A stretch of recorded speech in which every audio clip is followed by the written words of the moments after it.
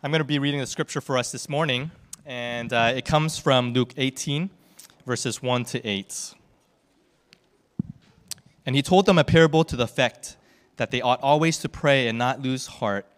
He said, this is Jesus, in a certain city there was a judge who neither feared God nor respected man.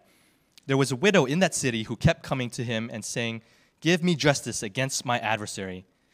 For a while he refused, but afterward he said to himself, "Though I neither fear God nor respect man, yet because this widow keeps bothering me, I will give her justice, so that she will not beat me down by her continual coming."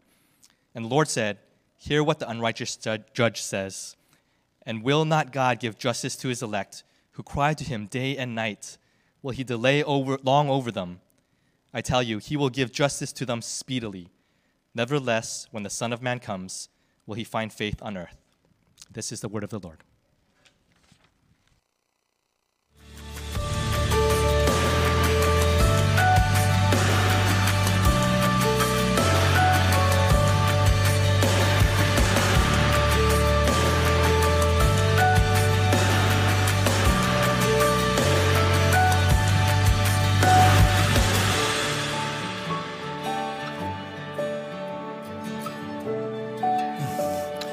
All right. Well, good morning, everyone. It's good to see you all again today. I'm Pastor Rich, one of the pastors here.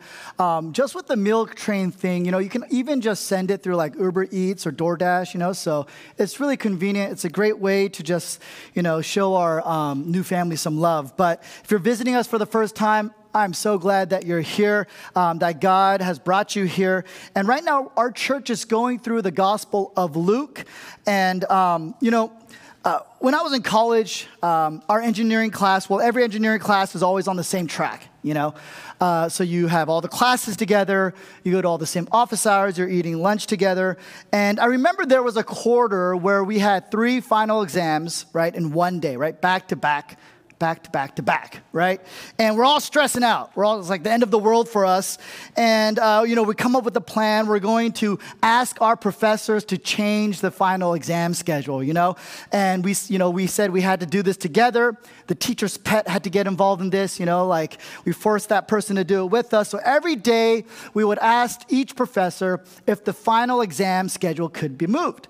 And of course, they'd say, "No, suck it up, that's life," right? And we're like, "Oh, no." But every single day, one of us would raise our hand, and we would not allow the professor to begin without addressing our question. And one of the professors, the first one, he just, finally he just snapped. Just like an interrogated, person. He just said, "All right, we'll change it, Every day, the same question. He was so mad. We all cheered, right? We're so pumped up. We go into the next class. We tell the professor that the other person folded. Why won't you fold? Like they did it. Why can't you do it? Like, why don't you and then she folded. And, and we all cheered. We thought we had moved mountains. I'll never forget that moment. Now, why am I telling this story? It's nothing compared to the story in our passage today, but the principle is the same.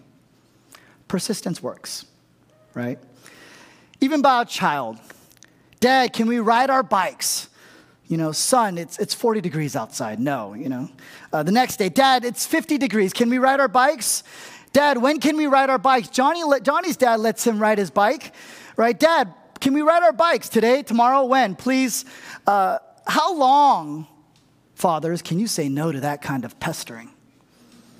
Can't watch a basketball game, you can't enjoy your glass of whiskey. Even a water droplet, the effect of a persistent single water droplet doesn't seem like much. It's not a flood, but over time, it's gonna take down an entire building. You see, in the end, the persistence of one single water droplet wins. You see, the principle of persistence is embedded in everything, in nature, in life, in people, in relationships. Persistence over power. Persistence over talent. Persistence over time, persistence will always win. And that, friends, is where we find ourselves today. Luke 18 is about the persistence of a widow seeking justice from a judge. So here's our outline for today's sermon. We're going to first take a look at the context. There's so much here. And then second, we're going to focus in, we're going to zoom in, we're going to zero in and take a look at persistence in prayer. And then lastly, we're going to take a look at how God answers our prayers. So that's the outline. Let's take a look at the context. First, let's take a look at the widow. Right? We see this widow who has at least been wronged, but it looks like there's actually also some criminal activity that has been committed against her, so she takes it to the legal court. And in that culture, it was very uncommon, actually, in that culture, for a woman to do certain things. For example, a woman could not vote in that culture. A woman could not even own property in that culture. And so this meant that if, this widow's husband has passed, and so even the inheritance and the possession of her husband, how she would receive that was complicated. There'd be other family members involved, other business partners involved. You see, con men and frauds would commonly look to legally partner with widows so that eventually they could take over their accounts. This happens even today. I just watched a documentary on Netflix about this. It's really sad. But back then, because of that society and that culture, women were even more extremely vulnerable. And as a result, many widows were taken advantage of, they were targeted, they were bullied, they were cheated. And on top of this, if they were cheated, they could not even get justice through the legal system. It was a terrible, terrible problem. And because of this, the Bible in both the Old and New Testament says a lot about widows and God's love for widows and how God's people are to love and care for widows. Exodus chapter 22 says, when God is forming this new nation, Israel, God gives them the law, right? He has to give them a law. Hey, this is how you're going to live. This is how you're going to be governed by. These nations live like this. I want you to live like this. This is what he says. You shall not wrong a sojourner or oppress him.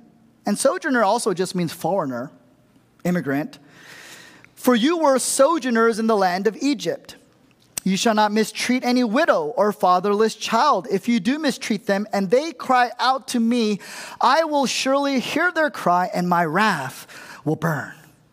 Right? So we know that God is emotionally tied up with widows. In Deuteronomy chapter 10, he says, for the Lord your God is God of gods and Lord of lords, the great, the mighty, and the awesome God. Basically, he says, I don't care what other countries do. I don't care what other gods do, right? Because I'm the God of gods. And this is what I say. He says, I'm not partial. I take no bribe. He executes justice. What is justice for him, though? It's to care for the fatherless, right? That's orphans. The widow. Love the sojourner. Give them food and clothing. That's justice. And then he says in Deuteronomy 27, cursed be anyone who perverts this justice that is due to the sojourner, the fatherless, and the widow. And then all the people have to agree with this. They say, amen. This is the heart and the will and the law of God. Now, we don't know if the widow in our story was frauded. We don't know if she was robbed. We don't know if she was threatened or being taken advantage of. We don't know. Maybe her husband's assets are tied up in court and people are just waiting to bleed her dry, to bid her out. We don't know what her situation is. But she's seeking justice. And generally in those days, there were sort of three ways to pursue justice. First, you could bribe the judge to work your way. But the widow has no money. Second, you can threaten the judge. But the widow has no power. Third, you could persist. You can muster up the courage and the faith and determination to just keep marching forward in the face of adversity for the sake of justice, for the sake of what is right. So here's this widow. She's up against this unjust, corrupt judge. And you get the idea that she is just pursuing him like Jehovah's Witness, comes to my door all the time. I thought that was an Amazon package. No, right? Do you go to church? I'm a pastor, You get the idea. He comes out of his house in the morning, going to work. There she is. Hey, Judge, good morning. I want to talk to you about my case. I walk to work with you. He's on a lunch break. She says, hey, Judge, I'd like to pick up our conversation about my case again. He's walking home. She says, you know what? I'm going that way too. I like to talk about my case. You get this sense that this widow is talking about the judge, about her case in front of his family, in front of his friends, his colleagues. She's knocking on his door when he has a party going on. She's saying, you haven't given me justice. You know that. It's wrong. Did you guys know that? That he's not doing anything? This is his job, right? She's brave. She's courageous. She's persistent. And eventually, like a cage-fighting granny, she gets the judge in this clinch. He finally taps out. He says, okay, please, stop. What do you want? In our English translation, in verse 5, it says, yet because this widow keeps bothering me, I will give her justice so that she will not beat me down by her continual coming. That English phrase, beat me down, the Greek word for that is hupopiazo. I think I got this behind me on the next slide here. I kind of want to break this down for you. Hupo is sort of like a prepositional, you put in front of the word. It means under. Piazzo means strike. And so what he's saying is, what this word means is when you give someone a black eye, strike under the eye, right? What the judge is saying, some people think figuratively, she's blackening my eye, man. She's beating me down. Other commentators say that this judge is literally worried that one day this widow will come and assault him and give him a black eye, right? He's like, I don't want to be shamed, right? You see, the judge is powerful. He's corrupt. He's ruthless. He doesn't care about people. He doesn't care about God. He doesn't care about the law. This is a job to him. This is a means of him becoming wealthy. And he's afraid of this woman. It's a pretty sweet story because she just keeps pursuing and she keeps persisting and she just grinds him down for justice. And so here's an application for us. First, I want us to identify with the widow. Friends, how are you like the widow? You look at the face of this great adversity that she's staring into, and I know most of us say, what's the point? Nothing's going to change, right? A powerful judge, prosperous judge against the powerless, penniless widow. She doesn't care. Most of us say, who am I? Who am I to do anything? Who am I to say anything? She doesn't care. She wants justice. She's determined. She pursues it. She strives for it vigorously, continually, perseveringly, resiliently. She just keeps pushing and pushing and pushing. She keeps pushing for justice. Now, you can't fight everything. Just so you know, not everything is worth fighting for or persisting over. Some of you are warriors, and you'll persist and fight over everything and anything. For you right now, this sermon is some motivational speech, right? For some sort of battle that you have in your life. But, feel free not to fight over everything, all right? Let's say you're dating, and one of you doesn't want to be together anymore, and the other persists. Is that good or bad? That's bad. We call that stalking. It's bad persistence. Don't do that. Road rage. Oh my goodness. I just Googled road rage and there's so many recent articles of people violently assaulting each other over road rage. Not worth fighting over. Let it go. Chicken wing eating contest. That's not good persistence, okay? No one is saying you're the man, not in high school anymore. What if you're in a violent and abusive relationship? Not worth persisting. You need some distance. You need some protection. Constant and persistent complaining and bickering and nagging and quarreling over inconsequential things. The Bible says in the book of Proverbs that a person would rather die alone in the desert than be persisted in that way. And that's not good persistence. So being persistent is not necessarily or always a good thing. If you're committed to the wrong person or to the wrong cause, or maybe you're just fighting for, what you want all the time, then persistence can be unholy. Sometimes you could be a bully, overbearing. So how are we like the widow in this sense? What are some things you need to ease up on? What are some things you just got to accept? You got to let it go, and you got to move on. What are some things you need to surrender to Jesus, and you just got to trust his timing? You just got to trust his working. You got to trust his will and his love for you. Now, on the other hand, some of us, we don't fight for anyone, right? We're trying to keep the peace. We don't fight for anything. So feel free to pick something to fight for, something good. You got to carefully consider who or what is worth fighting for. Jesus is worth fighting for. The church, his bride, his mission, the beauty of the gospel, worth fighting for.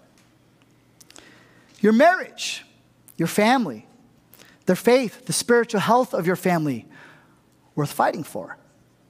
Your salvation, your growth and sanctification towards the goal to receive the prize for which God has called you, worth fighting for. Justice as this widow pursued for the oppressed, for vulnerable women, orphans, victims of injustice, worth fighting for. So what good things do you need to keep striving for? What things has God burdened your heart to fight for? Not that you want to be a contentious person, but you want to be a persistent person pursuing the things that the heart of God has laid upon your heart. So that's the first thing. How can you be like the widow? Now let's take a look at the judge. Verse 2 says that there was a judge who neither feared God nor respected man. In other words, this judge has no accountability to a greater good. You know, for a religious person, that greater good might be God and what God wants and what God wills. For a person who is not religious, you still live for greater goods, of course. Things like principles and morals and ethics like integrity and fairness and peace. But this guy, none of that. He sees himself as the law. There's no authority over him. There's no authority alongside him. What this means is that, obviously, first, this guy is an arrogant person, but he's also a very dangerous person. He does what is convenient, not what is right. He does what is for his self-interest, not what is best for others. And second, it says he doesn't respect men. And back then, the masculine form man represented humanity. In other words, the judge doesn't care about humanity. If people are suffering, doesn't care. If people are being taken advantage of, if they're hurting, doesn't care. If it's not in his backyard, he doesn't care. He simply doesn't care about anything or anyone but himself. So here's a second application for us. I want us to identify with the judge. How can you be like the judge? Because we can all be like this judge. In what ways do we live like God doesn't exist, and ways we ignore ethics and principles when it doesn't apply in our best interest or selfish desires, sorry? In what ways do we judge and think and talk and live as if God doesn't exist? These are somewhat rhetorical questions because, friends, we all fail in this regard, including the one speaking. Number two, with this judge, do you truly care for people? You know? And if you want to know whether or not you care for people, let's put it differently. In what ways do we live like the suffering of others do exist? Or do we live more like the suffering of others don't exist? Because this judge sees this woman in need. He sees suffering. He sees injustice. He does nothing. He says nothing. Bible scholars call this a sin of omission, right? You're omitting something. You're not doing anything about it. And actually, the Bible talks about that injustice is not just committing lawlessness. Injustice is also doing nothing when there is lawlessness. This gets to the sort of holistic concept of biblical justice. And so I just want to do a real solid application for all of us in regard to like how we are this judge. I want to ask you, friends, are there people in your life that have permission to speak freely to you? People you respect and value, their extra set of eyes on your life and your heart. Or are you surrounded by just a bunch of yes men and yes women? People who make you feel good. You don't want to hear anything negative about yourself. Because then we're going to be like this judge. Just a bunch of yes men, just a bunch of yes women around him.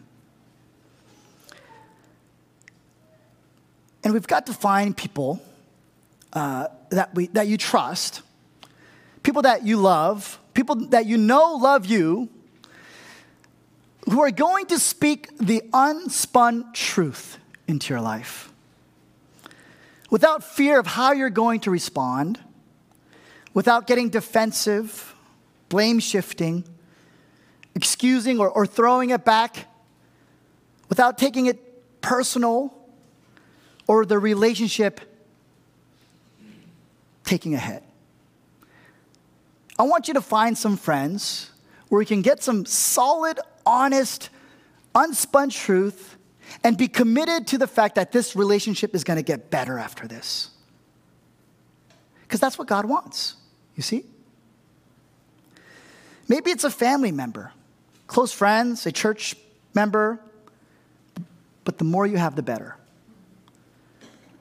Let's talk about the second thing, persisting in prayer. Now, the story of the widow is persistent. It all just points to one thing, okay? This parable is not just about persistence in life, okay? There's a book about that. It's a really good book called Grit, okay? But this sermon is not that. Under all of this persistence is a greater principle, and that is an exhortation, an invitation to pray and to persist in prayer. And Jesus gives us this amazing example today, this holy and high and exemplary demonstration of persisting, and that is persisting in prayer of this widow. Because you see, what he's saying is, when you pray, you're praying to the capital J judge, right? That's what we're doing. When we pray, we are not just praying to Jesus, our homeboy. We are praying to the capital J judge of the universe. The one who judges perfectly, justly, and forever. And the point is that if this widow would persist and in a request to a corrupt judge and gets justice, how much more should we persist in the perfect judge and expect justice? Right? If the person in our passage is unjust and God is just, if he's unkind and our God is unkind, if he is uncaring and our God is caring, and she persists in making her request to this bad judge, and he gives her justice, then how much more should we be motivated to continually bring our prayers to God, the good judge? How do we do that? And Jesus says the only way you do that is by persisting in prayer. So let me unpack a little bit about prayer, because I don't want to assume that we are all experts in prayer. You know, first, prayer is simply talking to God, right? God talks to us through the Bible. We talk back to him through prayer. That's how the relationship works. And Jesus says when you pray, you got to keep talking to God, right? Work it out. Keep working it out. Don't give up. But I want to share with you just a few things, what this doesn't mean. First, you don't have to pray eloquently, you know? You can, but you don't have to. Because God is our Father. You know, so we're like his children. We're praying to him. We're not trying to impress other people. We're just praying to our dad, right? When kids ask their parents for dinner, what do they say? Do they say, "Dearest, magnanimous mother and benevolent father," right? "We would like to applaud you for your amiable provision in our affirmation of days. Further, we cognize that you have the efficacy to relinquish requests. And we concede that apologetically and acquiescently. No, they don't dress it up, right? They don't say, we want to beseech you for dinner, for we are malnourished and atrophied. No, they don't say stuff like that. They say, Mom and Dad, can we eat? And what does Mom and Dad say? Yes. That's it. It's simple. So prayer doesn't need to be eloquent. It can be, but you don't need to dress it up because you're not trying to impress God. It's not a presentation. He just wants to know what the real issue is. He just wants you to get to the point. Second, our prayers don't need to be lengthy, right? Maybe you have maybe an aunt or uncle whenever you have family gatherings, and whenever someone they're like, who can pray? And the aunt is like, I'll pray, or the uncle, I'll pray. You're like, oh my goodness, my food's gonna get cold. I should have gone to the bathroom before, right?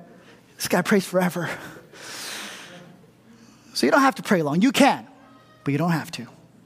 Sometimes Jen will pray when we have people over for dinner, and sometimes I think it's long, and I'll kick her underneath the table. And she used to be like, in the name of Jesus, amen. But now, she's like, she'll like stop the middle of prayer. She'll be like, stop kicking me, Rich. But I didn't kick you. What are you talking about? And then after, how are you going to rat me out? Snitches? Like, snitches get stitches. But when kids go to their dad and they say, Dad, we need to talk, right? Sometimes it's 30 seconds. Other times it's 30 minutes. Your heavenly dad loves you. He's there for you. You can pray long, you can pray short. Doesn't matter. I got a pastor buddy of mine, and, his favorite prayer, he just asks, like, hey, let's go around, let's get prayer. He says, yeah, I just need a lot of help. Every single time. Can you just pray that God would help me? It's a good prayer. It's a really good prayer. I mean, how many of you parents, if your kid just said, Mom, Dad, help, you're there, right? Talk to God for hours, for seconds. Now, how many of you, and you don't have to raise your hand, but, you don't really persist in prayer? Daryl Bach, he's a Christian author. He comments on this passage with several reasons. Like, he doesn't normally do this. Usually commentators are very scholarly, but he's just like, I don't know, if he was having a bad week while he was writing his comments on this chapter, he says, here are reasons why we don't pray. He says, first, we're lazy.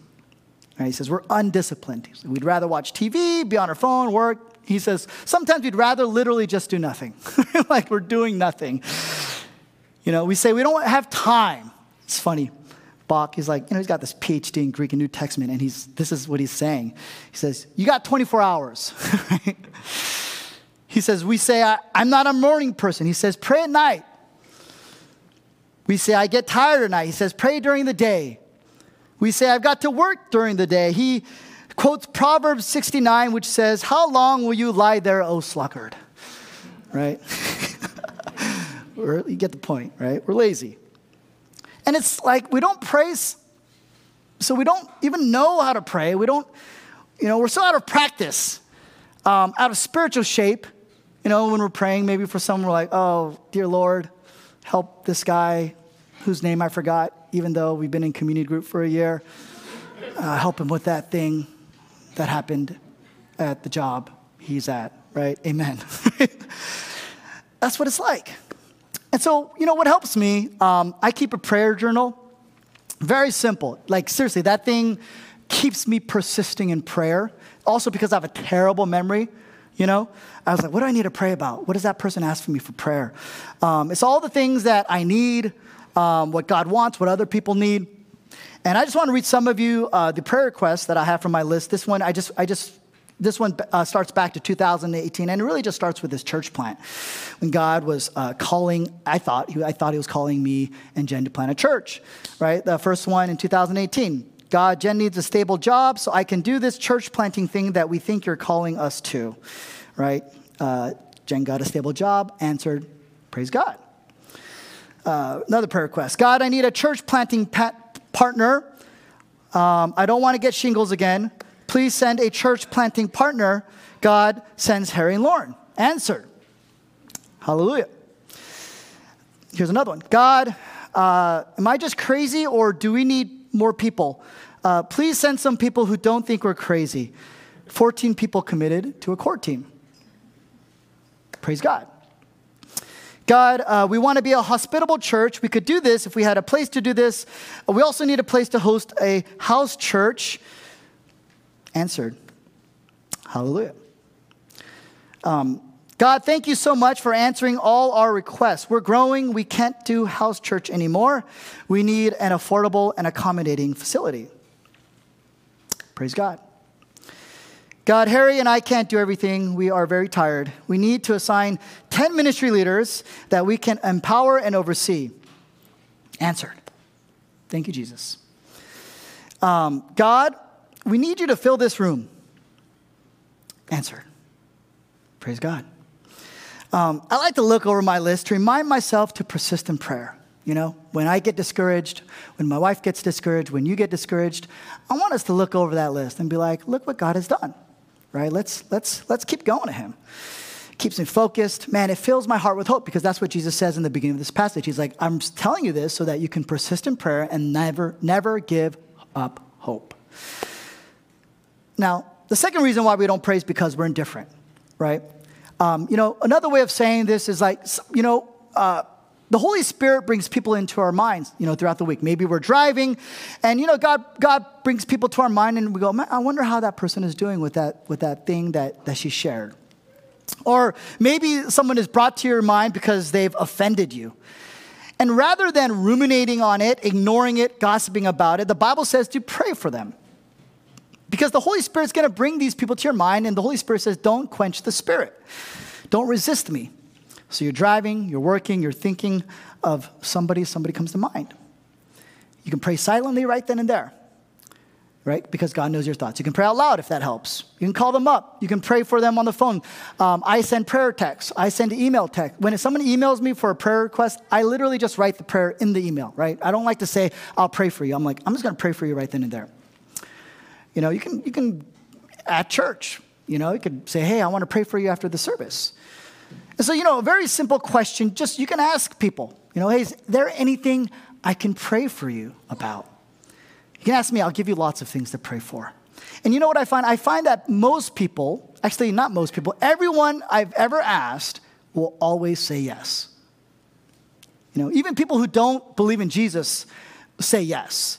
I get this all the time. Whenever I'm in a public place, working, I begin by praying, and then someone notices, they come up to me, and they go, hey, are you a priest? That's what they say. I go, no, I'm actually a pastor.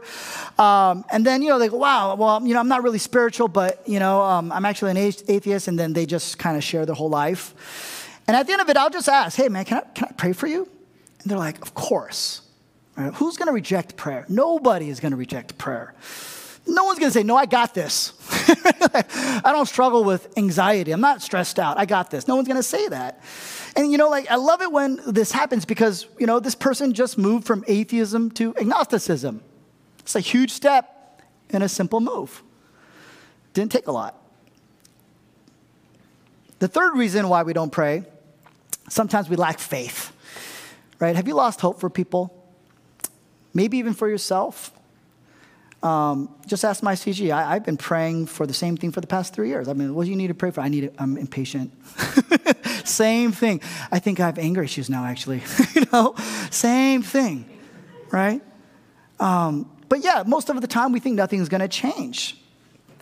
I'm not going to change. They're not going to change. What's the point? So you get cynical, you get bitter, you just go through the motions. Then, no one wants to do that. Who wants to wake up early on a Sunday morning to go to church to just go through the motions? So you end up, things don't really actually get better. Actually, things start to get worse. You see?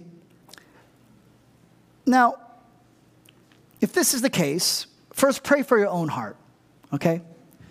Because prayer is not just to move the hand of God in your circumstances. It's also to mold our heart in addition to moving God's hand. And so maybe you need to first pray, God, change my heart. I don't even want to pray. Not for myself, not for them, not for anything. I feel dead. I feel calloused. I feel depressed. I feel angry. I feel resentful. I don't want them to even come up to me. I don't even want to reconcile with them. I'm done. So pray for your heart. Pray for their heart. Pray for God's hands in both of your lives. Lastly, some of us won't persist in prayer because we don't believe that prayer works, right? We just don't think it works. But prayer does work. God hears and answers all prayers. Sometimes he says yes, and we'll go over this real quickly. Sometimes it's a hard no. Sometimes he says not this, but something else. Sometimes he says later. And then lastly, sometimes he'll just say, hey, let's talk. Let's talk. So this brings us to the last point. God answers to our prayers. So the most obvious answer, God says yes, right? We ask God to provide, boom, he provides. We ask God to forgive us, boom, he forgives us. That's the Lord's Prayer. Another part of the Lord's Prayer is in Matthew chapter 6, verse 10. Your kingdom come, your will be done on earth as it is in heaven. So God always wants to answer yes to that, to his will. Let me explain. I believe the only reason why I'm a Christian is because my mom prayed for me, all right? Every day, I remember growing up, every morning, my mom, I see her Bible on the ground, and I remember it so vividly. It's in her bedroom next to the side sliding glass door, and that curtain is open. The sun is shining. Her Bible's on the ground, right? There's markings all over it. I see that every single day. Most of my friends growing up didn't go to church. My dad wasn't a Christian. My brother wasn't a Christian. I wasn't a Christian. We never went to church as a family. My mom would just go by herself every single Sunday. Probably pray for me and my dad and my brother every time because we didn't go to church, but now we do. All of us do. So if you're a Christian, if you're even here, maybe you're not a Christian, but you're here, I guarantee it's because someone has been praying for you. Someone has been praying for you. Thank them. Let me give you another example of how God answers yes to his will in the kingdom. When I do something wrong, like maybe, when I make a mistake as a husband, not maybe, but when I do, I'll ask God to soften my heart. I'm like angry. I'm like, get some Jack in the Box. I'm not eating those veggies tonight, right? But, calm down. I'm like, all right, I need to calm down. God, I'm like, all right. You need to soften my heart. This isn't working. I'm more angry now. This is not good, right? I'll ask God to soften Jen's heart. Because, I'm not going to walk into that, As I get ready to apologize, I ask that God will soften Jen's heart so that she'll be understanding, right, of my stresses during the week. I'll ask for the right timing to approach, the right words. I'll ask for a good conversation that won't be just accusing each other, but one that where we both can own up and then forgive, and that will be a better couple. And I cannot remember a single moment when God has not answered yes to that prayer. He always answers yes to that prayer. And every time I don't ask, it blows up in my face, right? You see, many times God is just waiting for you to ask, and he's just waiting to say yes. We just don't persist enough. We're lazy, we're indifferent, we lack faith. We don't think he's going to say yes. Second thing, though, God does say no, right? How many of you are parents and you have kids and your kids come to you, Dad, I want a bunch of bottle rockets. You're like, heck no, right? Dad, I want Mountain Dew and candy bars for dinner, right? That you would be a horrible parent if you said, yeah, sure, you can. Let's light these up in the house, right? Kids can demand something, and you're a parent when they do it in public, and you say no, and they're like, oh, there's an audience, right? This is basically a hostage negotiation situation going on, right? Jen told me how she went to Target, and this happened where the kid was crying, and the dad's like, don't cry. Don't cry. Don't do it, right? But that's what kids do. Did you just say no to me? Right? I'm gonna have a meltdown, and I'm gonna make it look like you assaulted me. Right? I'm gonna make it look like you kidnapped me. And everyone's looking at you, and they're like, what a horrible parent. Sometimes a good parent has to say no, because God is like a parent. He says no to us too. You want that job? That's a no-go. You don't want to work there. Right? You want to date that person? You two aren't ready. And you're not even right for each other. This is all off. But tied to no is not this, but something else. Because sometimes we're just praying for the wrong thing. So maybe you're praying, God, I want to get married. And God says, why don't you pray to find a church first? How about that? Right? Maybe you're praying, God, I want this job or I want this promotion. God says, you know what? I want you to pray for the broken relationships in your life. That's going to be much better for you. You say, God, I want to live like this. I envy that. And God says, that's going to hurt you. Pray for justice. Pray for spiritual life. Pray for spiritual fruit. And then sometimes a good parent has to say later. When I was a civil engineering student, I was 19, just in my second year, I was like, I'm thinking about being a pastor, right? I prayed about it. I talked to a lot of people about it. I really wanted to do it, but there was a lot of sort of emotional and spiritual healing and relational healing that I needed to pursue. So God wasn't saying no. He was just saying, hey, maybe not right now. Maybe not right now. I graduated and worked. It took a total of 6 years before God said yes, right? Sometimes it's later. So the answer may be later, and you're not going to find out. It could be yes, no, something else later, but you're not going to find out unless you're persisting in prayer. If you're like, I'm just going to do it, then you know what's going to happen? You're going at it by yourself. God is here. You went at it by yourself. God is not in that. Last answer, let's talk, right? Prayer always has two purposes. Obviously, our primary purpose is to move the hand of God. We're looking for some tangible kind of change and movement in our circumstances. But oftentimes, God's primary purpose in prayer is for us and our hearts to be molded and softened, to become more like God. So maybe you're saying prayer is not working. I've been praying. Nothing is changing. God isn't doing anything. Prayer is BS. He doesn't care. But no, it's not that he doesn't care. You're just misinformed. There's one thing God is always trying to do in prayer, and that is He's not just trying to change your circumstances. He is trying to change you, trying to change your heart, right? In Isaiah chapter 1, verse 18, here's a proof text for this. God tells Israel, come now, let us reason together. Isn't that beautiful? God is a God of reason, logic, rationale, discussion. He's like, let's talk it out, man. So ultimately, as we pray, and maybe we don't see things changing and people changing, but when we persist, we change. And we're starting to hear God talking back to us. We're starting to change the way we think about things. And then guess what? People are changing in our lives. And we're starting to desire different things. And we don't even want the thing that we thought we wanted. And so you start to experience patience and contentment in God rather than the things that you thought would give you that. So all of a sudden, you're becoming in character more like Jesus. That's a pretty cool thing. And so maybe you might say this prayer didn't work because things didn't change, but God is saying, no, I love you, and it did work because when you persisted in prayer, you changed.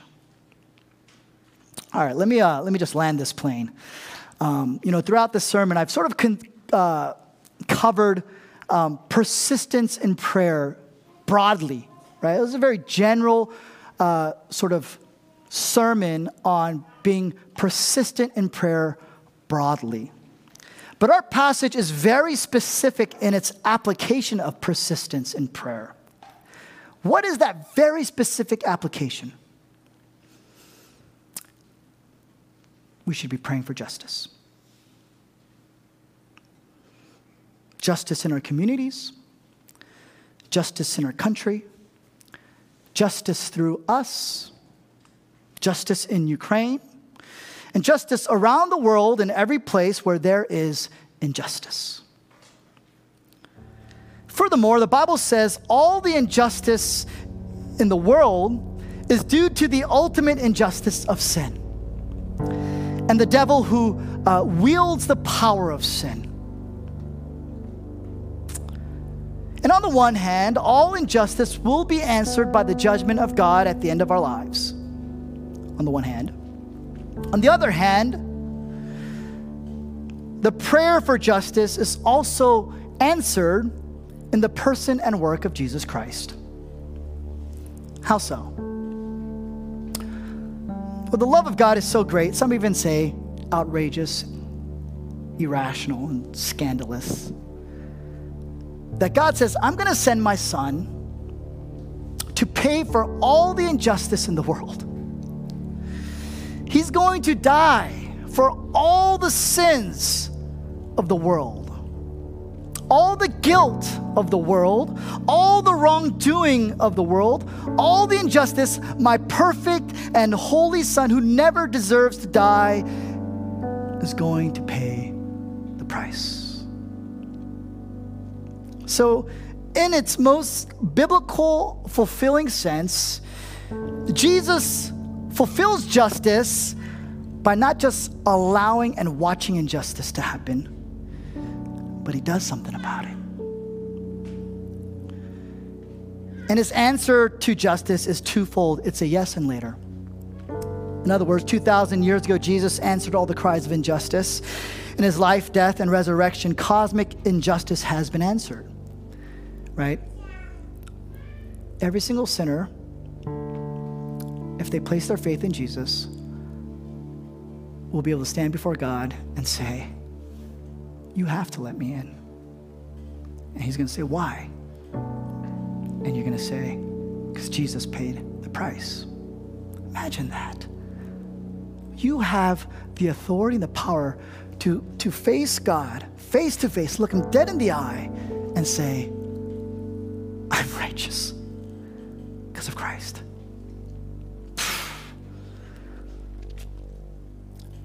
Sin has been defeated, the devil overthrown, and death reversed. Yes. But right now we live in between the unfolding of this yes answer.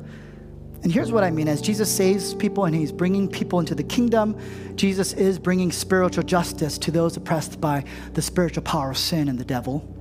But one day Jesus will bring perfect justice, right? He will also bring physical justice. But until that day, what does Jesus say? Persist in prayer for both spiritual and physical justice.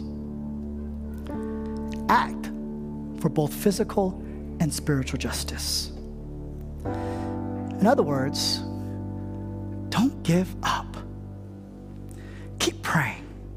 Persist to persist to persist to persist. When you want to quit, pray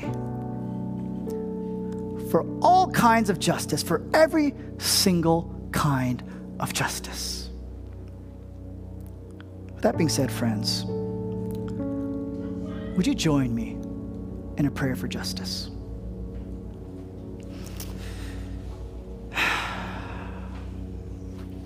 Perfect judge,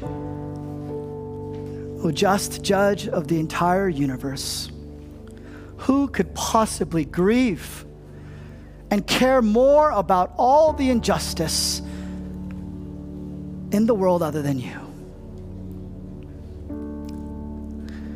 And to see what you did, which one of us would send our family members, which one of us would send our only child to cover the injustice of someone else's sin? Only you. And that is why you are worthy of our worship. That is why you are worthy of our prayers. That is why you are worthy of our attention. That is why you are worthy of our hearts. That is why you are worthy of our time. That is why you are worthy of our lives. And I confess that I do not persist to pray, for I am a broken sinner.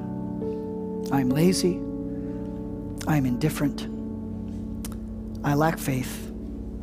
And sometimes I just don't believe that you're going to work. So, Father, would you forgive me? Would you forgive all of us? And we know you do. In this very prayer, as we persist in prayer for forgiveness, you're like, yes. Thanks for praying that. Of course I forgive you. Father, we thank you for that spiritual justice. There is spiritual justice in that. Along those lines, we pray for physical justice. We pray for all those who are oppressed, the foreigners, the orphans, the widows, the disenfranchised and marginalized, those who suffer from tyrants and dictators, from war and violence and oppression. Father, we ask somehow, some way, you would provide some kind of relief through people, of course, even through us, whatever it is that we can do that is within our means and power to alleviate and provide a biblical kind of justice without just standing by. I think that's the answer, actually.